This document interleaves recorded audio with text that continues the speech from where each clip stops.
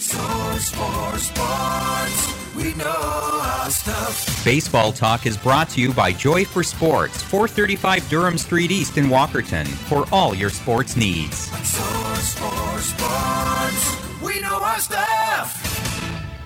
Well, hello, ladies and gentlemen. Here we are in a very sunny but way too dry Hanover, Ontario, bringing you our second episode of Baseball Talk for our second season. We have Steve Fitzsimmons over here, Andy Clark. We have our man Adam Oliveira running things capably in the booth. And we have a guest host today here, our California correspondent, Kerr Clark. Welcome to the show, Kerr.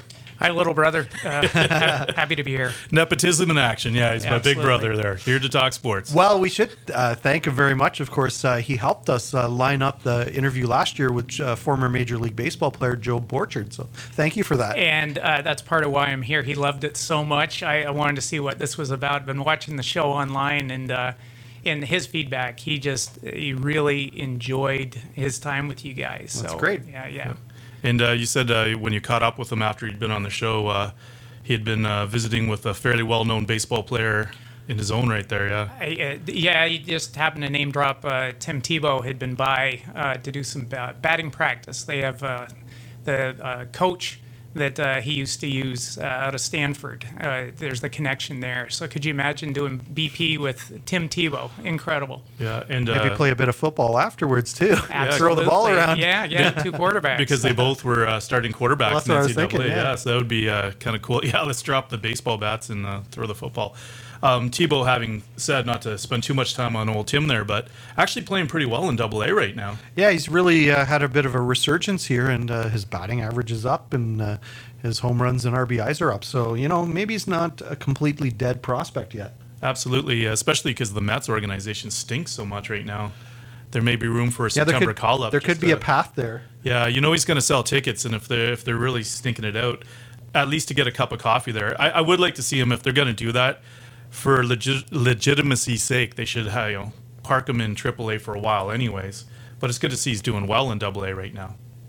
Yeah, it is. And, last year, I think a lot of people had doubts as to how he was going to progress, because he really, wasn't really doing great. I think he hit, 228 or something. And, the numbers really, he was connecting the odd time, but it was sort of flashes. But we have to remember, he hasn't played baseball for a lot of years. Absolutely. He's been focused on football. He's a tremendous athlete. We know that.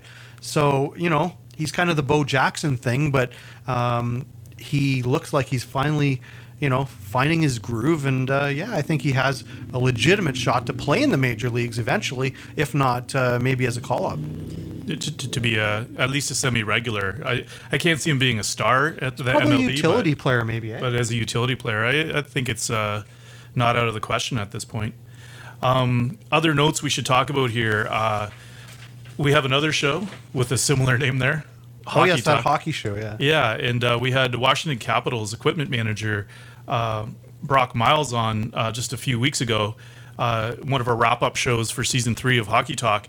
And he contacted me just recently, and I know there's a screen graphic for Adam that he can get up there. But for our radio listeners, the big news is the Stanley Cup is coming to Chesley, because him being part of that franchise winning the Cup, he has the rights to have it for a day, and he's chosen his hometown of Chesley on Friday, August 3rd. It's going to be there from 10 a.m. to 12:30 p.m. I know he's doing some family functions, understandably, right, at some family places nearby outside of those hours. It says here the first 500 fans will receive a limited edition Washington Capitals Stanley Cup keepsake photo, courtesy of Packmark Limited, and an official Stanley Cup champion souvenir puck. And they're taking donations here for a couple really worthwhile causes there. They're mentioning Chesley Minor Sports and also mental health services in Grey Bruce. And they were giving a nod there, especially to Justin Hammond, who was from Chesley, a young goaltender in his young 20s that took his life a few years ago. So good on Brock Miles. Thanks for sharing that with us. I promised him we would promo it, even though we're baseball talk. That's okay. But fantastic cause. You have a day with it, and you're bringing funds out for that sort of thing. That's great stuff. So while we're talking a little hockey, why don't we talk a little bit about a guest we had last year on Baseball Talk, Ron Pegg. And Ron has a great book, and it is the biography of Chris Neil. And it's a great read. It is, yeah. I was reaching out to another friend of ours, Jonathan Jackson, who did a lot of sports writing out of Owen Sound, who's now centered out of Guelph. And I noticed Chapter 15 was based around one of his articles, and a lot of really good local content. For our viewers and listeners, Ron Pegg's family was very, very close with the Neal family growing up. So he had a lot of insights. He basically saw Chris Neal growing up and is able to sort of tell the story right from being best friends with his daughter from a very young age all the way through to till now, where he's doing some consulting work for the Ottawa, or not consulting work, alumni work with the Ottawa Senators. So interesting character, and it's a worthwhile read. I know you can get them in the Flesherton Library. There's a Christian bookstore in Owen Sound, or you can get them through Amazon online. And probably on Ron Pegg's website as well, if you search Ron Pegg. Yes, and since we're baseball talk, he has written some baseball books also. And we did talk to him about those last year. And of course, just the amount of organization that he's been involved with minor baseball across not only this province, but actually the country as well. It was a great chat we had with him last year. Yeah, and he mentioned his son Rob is head coach at Vanguard University out in California. And played against Rob back in my day, and then his father coached, and they, fantastic baseball players. They're well coached the whole bit, so it's amazing to see. He's been on the show and develop on there. Yeah, I think I told that story where the mom, Kathy Pegg, was also a baseball coach, and I kind of peaked baseball-wise probably when I was 12, but I used to hit the long ball quite a bit, and that's my memory of Kathy Pegg. Lovely woman, but back then the kids had a habit of flipping off the helmets as we were running the bases. We felt it made us, faster. Kinda cooler, yeah. Or maybe we had the Bryce Harper mentality and just wanted the hair flowing and stuff. But I remember at a game in Hanover, she was coaching the Flesherton team, and I got a hold of one pretty good, and as I was rounding second, I flipped off the helmet. And apparently there was a rule on the books that really? you're supposed to keep the helmet on. So she was all over that young umpire to Should be out? That I should be out. That the home run should have been. Would have had a George Brett situation on our hands, right? Instead of the pine tar, the helmet flip or something. So nice. So we've covered some of those short notes we wanted to, but last night was the All-Star game. There's a lot to talk about there. Yeah, there is, and let's start with the fact. I mean, it was a wild game, and obviously there was a ton of home runs, and we can. Did they just combine the home run derby and the game together? Good Lord. Yeah, it looked like a lot of sort of batting practice pitchers out there last night. At least the hitters certainly made them look like. And, it was nice to see all the big stars, Trout, Judge, Bryce Harper, Votto, being part of that home run derby. But, at the end of the day, the one thing that kind of struck me is that game decides who gets Game 7 of the World Series for home field advantage. And I just don't really think that's right. I really wish there was a better solution to that, because I just felt that it didn't feel right. Well, the history of that is the All-Star game was, just not particularly well played. They would go through the motions, and this was a way of making it more competitive. But you're absolutely right. Is this, an outcome where, it's a big deal in the end. But, you look back at the All-Star game, the Pete Rose days, right? Running through the catcher. It's interesting what the motives are for these players, the kind of money that they're making, especially, yesterday, we were talking about this earlier. You see a home run derby during the game. And what's going on there? Why are we seeing that kind of... there was 10 home runs in last night's All-Star game, and the previous most was 6. So blew that out of the water. Mm-hmm. So what is going on? It's a really interesting question, what's going on. But, I think certainly with some of the pitchers, I think, they realize that they're going to pitch very soon for their own team. Correct. And I think they're taking things off a little bit. Are they giving it, I don't want to say 100%, because are they just not, if they usually pitch 95 miles an hour with, oomph, are they pitching like 90 miles an hour with not as much oomph, as this showcase? It's hard to say. I mean, it is. And I think it's kind of it's something where the pitcher maybe doesn't even realize they're doing it, but it's just not as meaningful a game as playing for your own team, right? And I think you can't kind of envision ahead to that my team's going to be in the World Series, and you really have that sort of edge or fire, because obviously there's tons of people in that game that know they're not going to the World Series because their team is way out of it.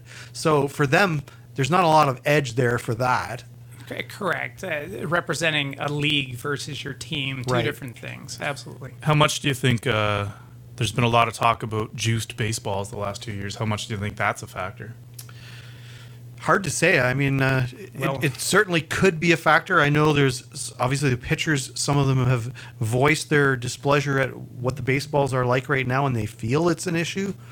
But There's kind of an argument that some players that traditionally through their careers haven't been lights out power hitters have become power hitters.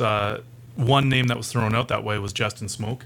I'm a big fan of his, so I want people to you know lay what? off I of wonder it, if I think more with Justin Smoke, it was a lack of quality opportunity, and so he had that last year, maybe for the first time of not being a platoon player, where he basically batted his way into not being a platoon player anymore with injuries and various things with the Jays. And so I don't think it's as much that in his case, but you could be right about that in others people's case. But, Smoke has always shown a penchant for hitting home runs. makes good contact. He does, yeah. and he can hit the ball a long way. So I think in his case, it's maybe the wrong person to kind of use as the example of why this is happening. Because I think in his case, it's just more opportunity. But you look, compare Aaron Judge last year. I mean, he had 52 home runs, 114 runs batted in. Right now, 25 home runs, 60 RBIs. We're obviously past the halfway point. So he's not going to touch those numbers from last year.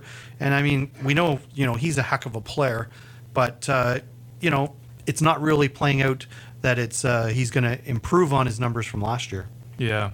And for every argument, there is the counter argument. And off the top of my head, I'm thinking of the Orioles' Chris Davies, who, a number of years ago was hitting 52 dingers and stuff. And right now he's only hitting about 160 with like zero power. So if there is a juiced baseball, it's not doing much for Chris Davies. I'd say now to bring another factor into it, when I was just looking over the notes of the All-Star game, I came across young Jordan Hicks, who I don't think played in the All-Star game. He's a rookie. He's only had about 40 appearances as a reliever, St. Louis pitcher. But what piqued my interest was this 21-year-old is apparently thrown a pitch over 105 miles per hour. Wow. They're saying him and Possible? Chapman are the only two that have done it. Araldis has done it a few times. Right. They've been clocked. So 105.1 in a major league game. So this is a 21-year-old from Houston, and he averages on his sinker. His sinker is averaging 100 miles an hour this Good season. Lord. Yeah. So can we say Tommy John in a couple of years? Yeah. Because How long does it I just last? don't think the ligaments can sustain that kind of pressure. So here was where I was going with that is when I was like, wow, who is this Jordan Hicks kid? And I started looking it up, and the amount of stats that are available for any pitcher. So they started getting down into a hyper detailed breakdown of the strike zone from the catcher's perspective of what the batting average is in these tiny quadrants. And, I was starting to, I'm a couch potato.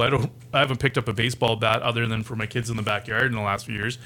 And I was already starting to formulate a game plan on how I would try and hit this guy. Like I'd be laying off the high inside. I'd be laying off and so the amount of information available to batters out there, I think, is maybe giving them a bit of an advantage over pitchers right now too.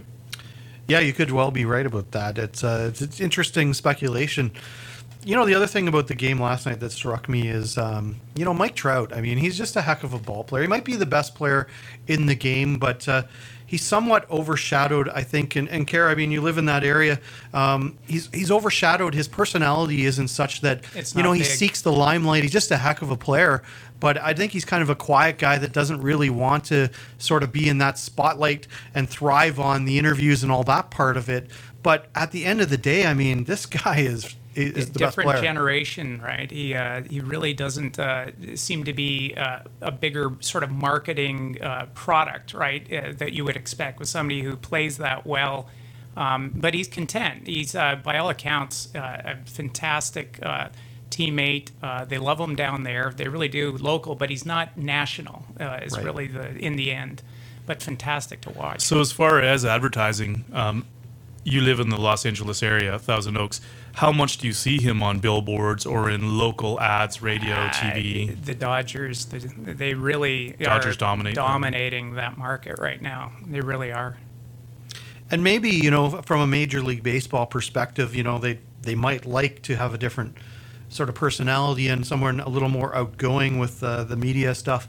And maybe in a different, more focused media market. As you say, they get overshadowed in their own market. But, I mean, Major League Baseball does have Aaron Judge, at least in a high-profile market. He's kind of a high-profile guy, I think, too, as well.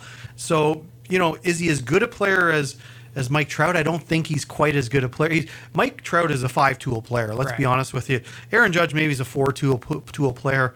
But Aaron maybe will take some of that sort of spotlight and heat to promote Major League Baseball more than maybe Trout does, except sort of regionally. Correct. But Trout has the track record so far. Aaron Judge, it's in front of him, so we'll see how that all plays out. Speaking of, you know, limelight and stuff like that, I did catch just the last few rounds of the home run contest. And Bryce Harper, two things. He did put on a show for the hometown fans. Yep. And he sure loves the limelight. The question is he going to hit any good in the next 30 days after doing that? Yeah. Whereas Trout will. Part of the tension, I don't know if you caught the home run derby, but when it got to the final, I was like saying to myself, you know, this guy with the big black beard that was his, pitching for him, he missed a ton of pitches. I don't know if you saw that, where a ton outside. He was overcorrecting and throwing some outside the strike zone. Right. And he was trying to. Bryce likes them on the inside half of the plate, but he was getting too far inside. Right. And I like now that instead of doing the 10 outs, they have it on a timer. Right. So it actually was getting pretty tense there because his dad, like, matzo balled. And so that was the striker. It was his dad. It was his dad, was it? the pitcher, yeah. But so then towards the end, he ended up hitting 9 in a row to finish out. His time was coming down. And they have this thing that if they can hit 2 or more over 440 feet, they get a bonus 30 seconds. Oh, okay. And that kind of builds the tension. So he hit the 9 in a row, and then he had his 30 seconds after that where he had to hit 1, and he did put it out, and the hometown fans loved it. But, I do like they changed the format. That's the thing, is the All-Star Game is an exhibition. And this goes back to your original. It's supposed to be fun. It's a showcase for fans. It's an enjoyable thing. Like, you don't want it to affect your game moving forward with, being, and I mean, there's been lots of suggestions by players that have gone into a funk after the All-Star Game and after in particular the home run hitting contest. But, you know, this is supposed to be fun for fans, and it is, I think, largely. Read a great article about the home run contest. It was a Washington Post reporter had gone out to figure out where to go with the best setup. The 9 in a row became problematic because the fans are watching one coming in with another in behind it. It was it was a situation where people were dodging, left and right at a certain point. Yeah, and that's where they have that rule now where the previous one has to land before the pitcher's allowed to release the next one to the home plate. And you're speaking about funks after the All-Star, and you were also mentioning Aaron Judge. Remember last year? He cratered. He was setting records for strikeouts in the month or so after the All-Star. Do you know what? So. Speaking of that, I mean, Aaron Judge last year, 208 strikeouts he had. He has 132 right now. He's not going to be very far off of that either. For some players, though, it doesn't matter. Like, Bo Jackson led the league in strikeouts for several years in a row, and no one seemed to care as long as he could still. Well, and I mean, he's hitting 276 right now. He had 284 last year. I guess when you make contact, as long as you make it count, that's all that matters, really. Him and Giancarlo, putting on a show there. Absolutely. Nice to see Jay Happ get into the game and save the game for the American League, and it might be one of the last appearances we see of Jay Happ in the American League. He could, there's certainly a lot of talk about him getting traded somewhere in the National League, but we'll see where it goes. And I mean, later in the show, I know we're going to talk a little Blue Jays, but good for Jay Happ. Absolutely. I'm still trying to make up my mind whether I think they should move him or not, because he is their best starting pitcher by far. So many of them are underperforming, and he's certainly getting the most out of his ability, and good for him for that. He is a valuable asset. I guess it all comes down to what would be the potential return. I guess that's what I'd have to be looking at. So. Well, and I mean, the return, it has to be huge. I think it has to be a legitimate prospect that's maybe a tier below, Bo Bichette and those guys, but and Guerrero. But it has to be a legitimate future Major League Baseball player, I think, that's not very far away. It probably is a Major League Baseball player that's playing now that isn't maybe top tier or anything, but a useful piece to a team, solid piece, and maybe something else. I think that's the kind of combo that I'd be looking for if I'm the Jays. If it was future prospects, because the Blue Jays have a pretty stocked shelf right now as far as prospects, I would only take it on the terms of if it was a pitcher, because they need pitching so badly. You can never have enough pitching. You can never have enough pitching. So that's the only prospect I'd take for J-Hap. And then otherwise, I'd like to see some immediate help. This season's probably written off as far as how far back they are, but for looking forward to next season.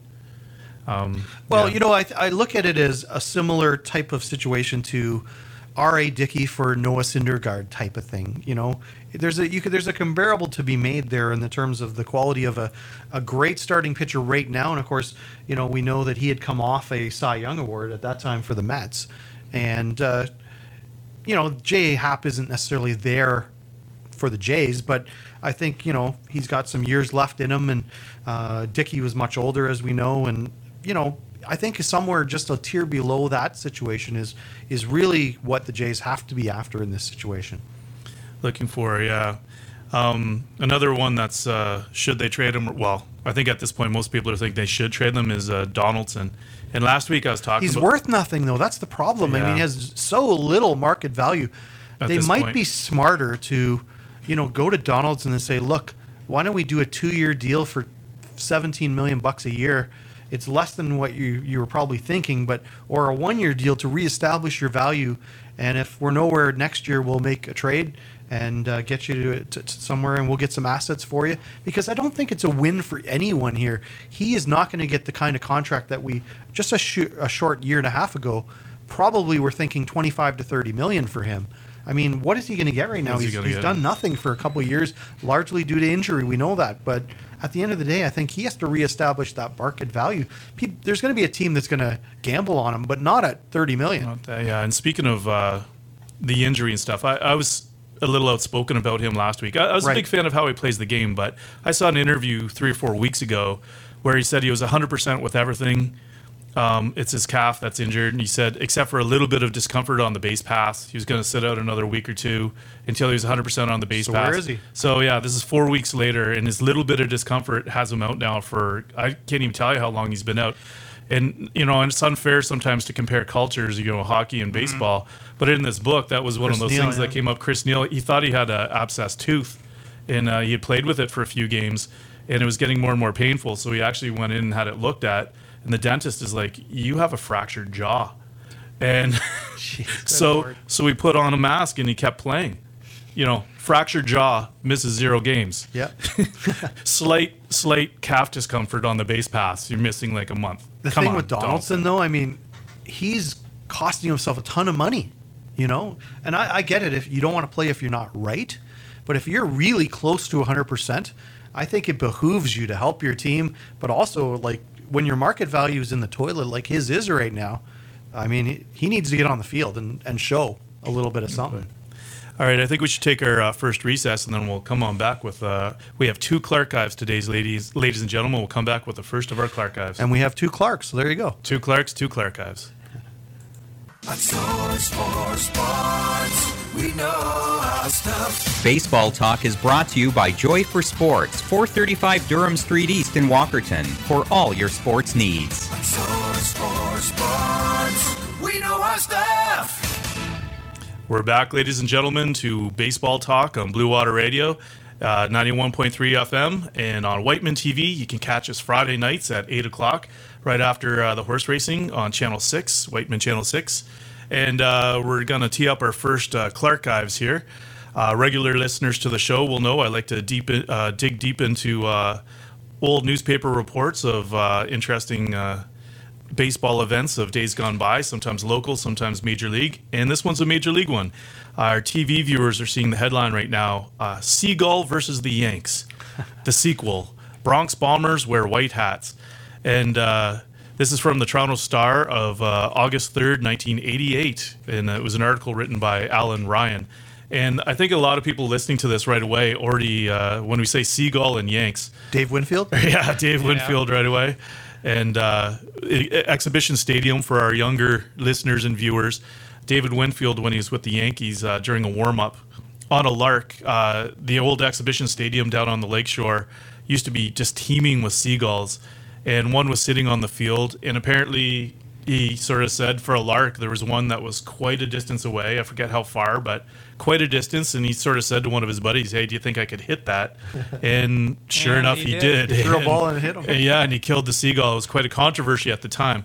So what this is this actually was a Toronto Star article from almost 5 years to the week from when the infamous David Winfield incident happened. In this case is when the Yankees came out to warm up. There was an injured seagull already there. It was kind of flopping around a little bit, getting their attention, and they figured it must have had a broken wing because they tried to shoo it away, and it just wasn't getting lift off. It wasn't getting off the ground. And, of course, they started panicking a little bit about, oh, God.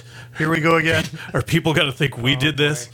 But apparently there was a security guard vouched for them saying, no, that bird was there before the Yankees got out there. And I even tried to chase it off myself, and it didn't work.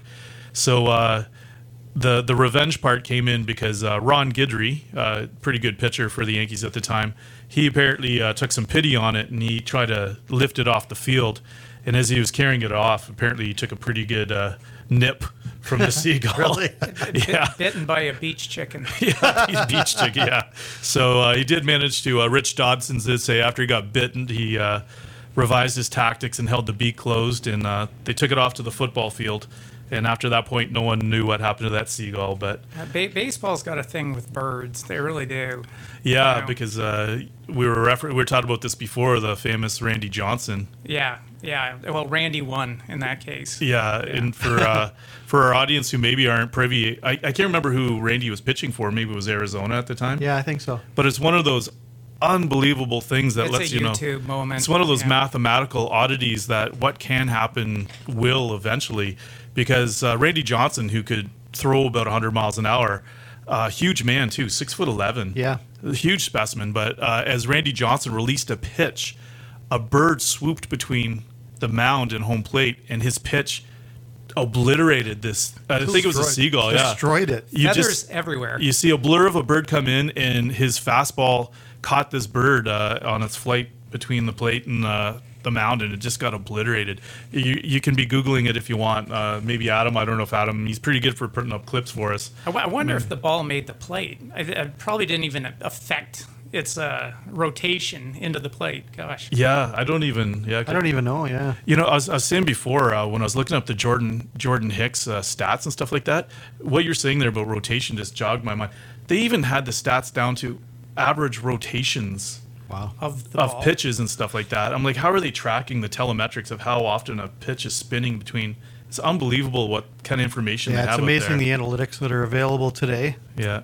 You know, speaking of coming off the All-Star break and all of the things that have went on with that, I mean, I thought it was very interesting what Rob Manfred, the commissioner of Major League Baseball, had said. They asked him a question about about expansion, and he said basically they want 32 teams between the two leagues, and of course they have 31 right now, and mentioned specifically six or seven different markets, including Montreal, Canada, Mexico, Vegas, which has become the hot spot now for every major league. Golden Knights. Yeah, the Golden Knights, and the NFL is already going there as well. So why not Major League Baseball as well?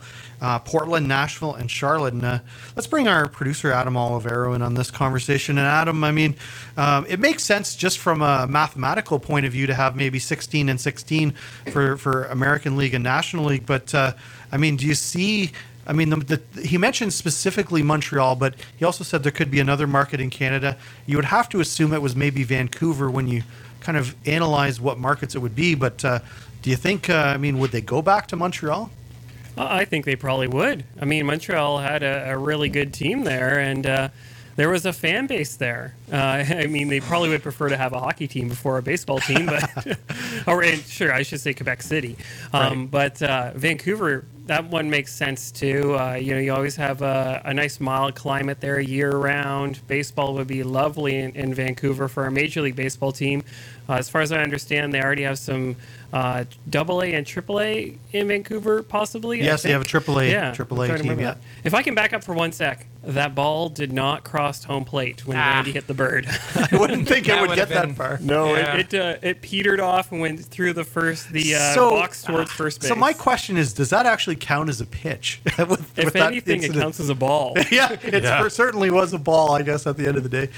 Kerr, I mean, I know you were in Vegas for hockey in the playoffs against San Jose, and I was in Vegas, of course, for the Edmonton Oilers back in February. I mean, that city has really taken on They've embraced a life of its own with supporting, obviously their first major league franchise in the Vegas Golden Knights. But I know what I saw when I was there was fans from out of town made it a trip to go to Vegas, and so you had half of the fans were Vegasites, and the other half were that specific team.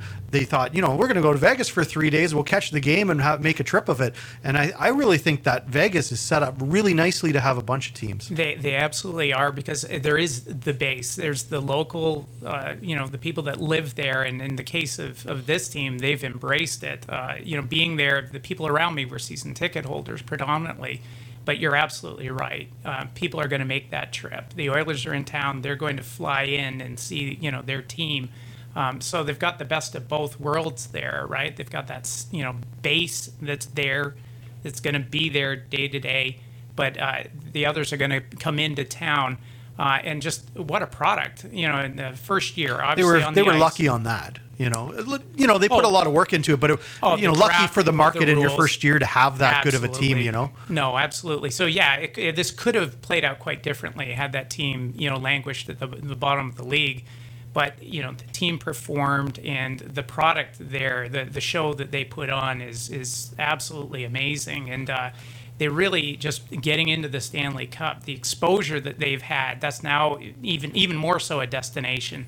And you're absolutely right. Major League Baseball is seeing that and thinking, wow. We got to get in on this. Absolutely. And so the conversation as well regarding expansion and Vegas in particular was, is it time for Major League Baseball? Aside from Vegas, they bet on baseball in Vegas, but really nowhere else they bet on baseball. It's not allowed by Major League Baseball. And I mean, Andy, I think they're living in the dark ages a little bit on not trying to tap into that revenue stream of having baseball being bet on outside of the Vegas situation. Of that.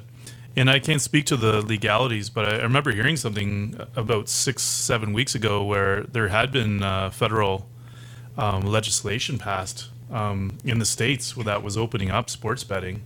It's all time. across in all 50 states. So I can't speak to the specifics of that, but I think there is going to be just a increasing wave of it. They're going to find a way to tax it probably then too. But, absolutely, and that's where they get in on it. But baseball's just got that history. The Black Sox, I know. Pete Rose, again. Yeah. So it'll take time, I think, but money talks in the end.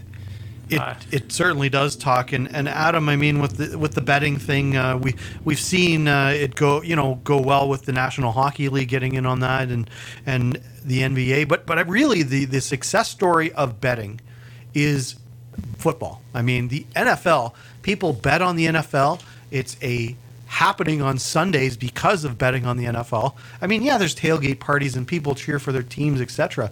But everybody does a football pool. And everybody bets on football, and it has actually driven the NFL to be more successful of a league than any of the other sports. And so it's surprising to me, Adam, that other leagues really haven't sort of watched that blueprint and followed it more. Absolutely, and in football, they're betting on everything. You're not betting on who wins or who loses. You're betting on the coin toss. Yeah. Are they going to make a first down in the second quarter with 2 minutes left? There's all kinds of and. If you're betting that way in football, look how many stats you guys just talked about in baseball. You could do all kinds of crazy bets. Is J.A. Happ going to throw a strike on the third? There's a lot of room there to grow for the betting. And we've seen things in Canada too with Proline and all kinds of things like that come around, legal ways of betting. So I could see it really stepping up, especially if you get a major league team in Vegas, that could come to fruition. We could get a lot more of a betting mindset in the gambling world with baseball. Well, just look at a typical season as well, right? The NFL, it's much shorter, so Sure. just think of the opportunities there. Yeah, So, 18 games versus 162 Yeah, plus playoffs, right? it's coming. It's just a matter of when. It'll be interesting to see how this all plays Yeah, it's out. going to but evolve interestingly. My vote's for Vegas. There is a particular synergy, though, between football and betting that maybe somewhat applies to baseball, but I certainly don't think reaches into hockey. And that's the fact that NFL football, it has the 40-second play clock. It has 4 downs. There's a huge amount of downtime, right? Sure. So when you're sitting there with your buddies couch jockeying, you need something to kind of fill the time a little bit. Yeah, like, let's look around the league, see all the scores, and see how Yeah. I'm doing in all my bets. It's not like the CFL with a 20-second play clock Right. where they're getting back at it, and there's like 20 more plays a game on average. But I think that's part of that synergy. Now, baseball does have a fairly slow pace, and traditionally, betting amongst fans was a huge part of baseball culture in its early history. So I can see that. With hockey, it's a little more continuous action, so there's not as much time. But and Adam was referencing Proline, but those of you that have been around long enough, that actually held up Toronto getting an NBA franchise. It did. Because they had draconian anti-gambling laws because organized crime had been infiltrating college basketball particularly, but also NBA basketball. And with 5 players on a team, a player can influence the outcome of the game quite a bit. And that's where they were getting a lot of players on the behalf of illegal betting were shaving points or whatever. And that's why they brought in draconian anti-gambling laws. And that's what held up because Ontario had Proline. For a while, it was up in the air whether or not Toronto could get a franchise. Now they hold their board of governors meetings in Vegas every year, right? So Yeah, summer league. Yeah. I guess it's just the difference in, over time things become more normalized. And, I think that they're also getting hurt by the offshore betting. Of course, they're not getting any piece of the pie Online, for their own yeah. product. So at least this way, when they control the narrative and actually have a piece of the pie, it's a different story. And, why should they let, the offshore sports books make all the money? They may as well get in on the game too. It's already happening. Well, the other fears, they had about NHL teams going into Vegas and, having coming Well, out of it. what they used to do when they used to have a layover for Los Angeles Kings games, they'd end up in Vegas anyways, right? Yeah. Absolutely. Guys, the Jays, they're in an interesting position, 43-52. They're sitting 4th in the AL East and 23 and a half games out. It's hard to believe that, Boston 68-30. I didn't really see that coming in terms of just how dominant they've been. But then you look at the Atlanta Braves, who were basically the worst team in Major League Baseball, not more than last year and the year before. They're 10 games over 500, only a half game back in the NL East. And they got a guy named Alex Anthopoulos, who we know well as the former GM of the Toronto Blue Jays, doing pretty good in his first season with the Atlanta Braves. Certainly, I think a lot of people are looking at him with a lot of respect because, after a little bit of a blip there, the Jays haven't really done all that great the last couple of years. They've done nothing. Yeah, nothing whatsoever. I'm going to say let's take our second recess, and then we'll come on back with our second Clark Ives, and then wrap it on up with some more baseball talk from there. A source for sports. We know our stuff. Baseball Talk is brought to you by Joy for Sports, 435 Durham Street East in Walkerton, for all your sports needs. A source for sports. We know our stuff. We're back with Baseball Talk, ladies and gentlemen, and as promised, since there's 2 Clarks on the show tonight, we're going to have 2 Clark Ives. And the first one was from the Toronto Star, and the next one's coming from a little closer to home. Sweet little Hanover Post piece here from, let's see here, it was July 24th, I believe, of 1988. I didn't write my notes down clear enough there, apparently. But the headline that you're seeing on the TV screen is 209 wins, 32 losses since Tyke. Midgets unity is the secret to success. And this was written by Mike Turner, who was a reporter for the Hanover Post for a long time. And what it's talking about here is there was a group of kids that started playing together. A core of them started playing together when they were in Tyke. Some house league rookie Tyke ball, they said. And they played all the way through, up through midget, and probably kept playing until juvenile. And some of them played a little bit of junior. There's a little resurgence of junior baseball in the area at the time. And the coach there, Al Steinoff, there's quite a few quotes, and he was saying that, there was a core of players. He said a lot of good players came and went, but there was a core of players that parents were dedicated, they were dedicated, and they just kept winning. And I was kind of surprised they kept the record of this group going through from their young ages through. And he said what was an interesting oddity, too, was the team has somewhat of an odd characteristic in that its entire pitching staff is left-handed. Stefan Lawanow, Mike Garcia, Terry Sawyer, and Todd Nichols are all southpaws. And the catchers were Pete Dursum and Chris Antonopoulos, who he was a pretty good hockey player from Mount Forest, too. Let's see here. Infield was Mike Benniger, Mark Steinoff at second base, Kerr Clark in studio with us, shortstop. I think you were part of that core going through, that 7 or 9 kids going through. Davey Maurer on third base, and the outfield being Andy Blackburn, Jeff Alexander, Dave Aslin, Rob Becker, and Greg Mighton. So, yeah, a bunch of good hockey players thrown in there, too. Very much so. Yeah, so I think Kerr I think he knew I was doing this, but he didn't realize it was his team. I didn't know it was our team. You ambushed me, dude. It's Al Steinoff that begins and ends there. Al had pitched in the Yankees system earlier on, so he knew baseball inside out. And, yeah, he had handpicked us coming out of, I guess, Tyke. I can't even remember. T-ball. I was with him since T-ball. And he had us doing, time plays, doing crazy stuff at a very early age. And just what an amazing experience. A lot of those guys are still friends today. But it was really just Al himself was, the reason why there was that longevity. Just a fantastic guy, teaching the game of baseball. But he was just... how to carry yourself. The technical part of baseball, and you're right, the values, the attitude and stuff, Yeah. Here's a quote from him, actually, that's in this article that speaks to that. It's Al Steinoff says, "When they started years ago, there was another main purpose they wanted to stress, aside from the winning. We wanted to teach them well enough that when they got older and sat down in front of the TV with their own kids, they would be able to explain the game to them," he says. "Well, they can do that now. They're very knowledgeable." Yeah, absolutely.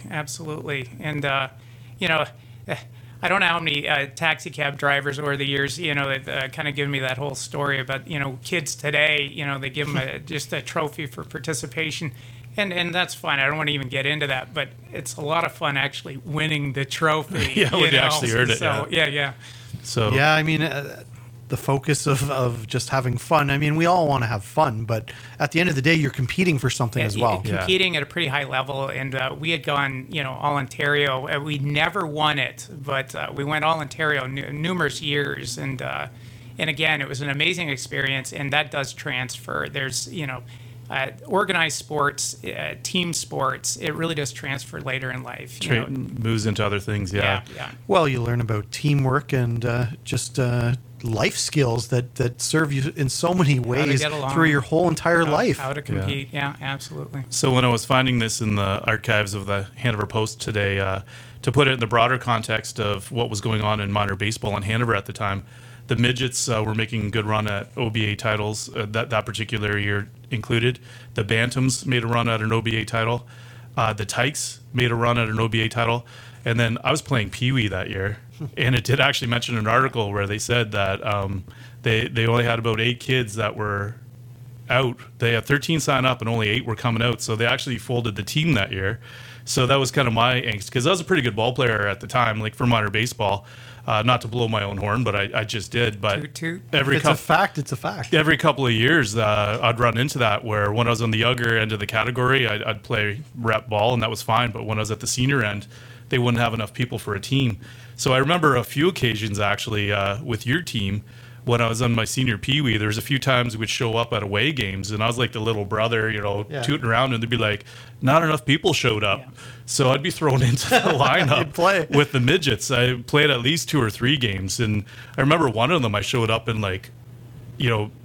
Hush Brown, or what do they call those old shoes? Like the Hush puppies? Hush puppies. I ordered a pair of Hush puppies. They're like, well, we need another guy. You could at least slide in those. So I was carded with the team or whatever, this like little kid Pee Wee. And I'd like to say I was cranking the ball left and right and center, but I actually did okay in the sense I remember being hit by a pitch. I remember walking a lot because I was a bit shorter than a lot of the kids, and stole a few bases because Can we play Glory Days in the background? in the back of the glory days. All But right.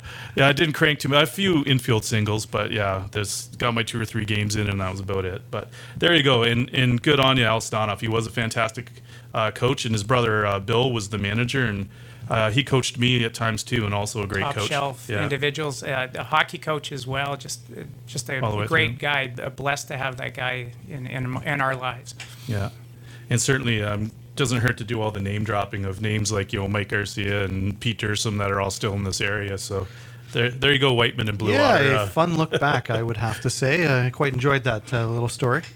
And Kerr, I know you were telling me off air about this app that's very interesting. That, as a sports fan, it kind of maps your moods. Yeah, Tell us more about this. No, I was reading a fascinating article. It's there's a study done in England at the University of Sussex, and what this app does is gauge your happiness. And over the last 3-4 years, soccer fans, they've been it's just a scale based on how their team does. They map, your happiness, and so they're showing preliminary results, and it's really fascinating. What they've found is, the happiness of a win, that's outweighed by, how bad you feel on a loss by almost 2 times. Wow. Which is really remarkable, and not only that, just what you feel, it's how long you feel it. If your team wins, it's much shorter, that feeling, that euphoria, versus losing. That tends to stick with you much longer. And for all of us that went through the Ballard era Leafs, this certainly rings true. But I just a general sports fan. A little bit of trivia there for you. Yeah, I wonder if that's just British, or is that generalized, or how would that apply to Canadian fans I too? can't imagine that's just soccer, but that's a great question. I mean, the concept of it, of course, is the fact that, we've all felt it playing sports, that you do dwell on a loss longer, unless you're one of the people that are able to sort of compartmentalize that and just move on from it. But a lot of people really struggle with, difficult losses in particular, where, it stays with you much longer than you'd like it to. And I mean, I think in junior hockey, and the connection I have with the Guelph Storm, I've seen that with players that, they get into a funk because they're so upset about a loss, and whereas you win and, you kind of go on with the next one with a good feeling, but it maybe doesn't stick with you quite as long. Well, this is fans, so Yeah, but certainly players. It could be the same with players. Oh yeah, no, absolutely. To bring it around though to sports, and you can look at the statistics for different things, but say baseball, the most lights out baseball hitter this year is going to hit 333.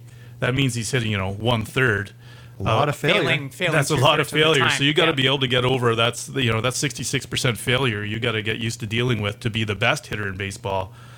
If you're hitting only 200, right? That's 80%. Any of those elite, regardless of the sport, they have a really short memory. They move on.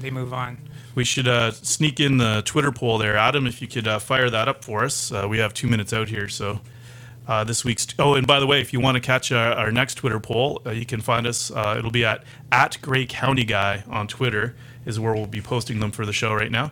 And Adam, what do we got for the Twitter poll? I just want to first mention that I'd probably be hitting 1/10 of the time if I'm lucky. All right, what do we got for the Twitter poll here? Well, we had a question of poll for baseball talk. Which of these Blue Jays would you most likely like to see traded? And we had Russell Martin, J.A. Happ, Roberto Osuna, and Justin Smoke. And the Twitter poll comes in at 41% for Osuna, 36% for J.A. Happ, 23% for Martin, and 0% for Justin Smoke. So take it as you will, but I'm not too surprised that people want to see Osuna moved out with the drama he's been causing recently. Yeah, and Justin Smoke obviously is value for the money and still producing. J.A. Happ, I think people like him, but they're just thinking they might actually get some return for him. You know what? I'm kind of heartened by the fact that Osuna led this poll because, I thought sports fans might condone, like if he's a great player and we don't really know the whole situation, but they're putting their foot down and saying, you know what, we're not going to condone, physical violence against a spouse or a partner, and they're saying that, regardless, he's a good player, he has to go. I'm really heartened by that. So that brings us to the top of our show here. Thanks for spending a nice summer evening with us on Baseball Talk. We'll catch you next time. A source for sports. We know our stuff. Baseball Talk is brought to you by Joy for Sports, 435 Durham Street East in Walkerton, for all your sports needs. A source for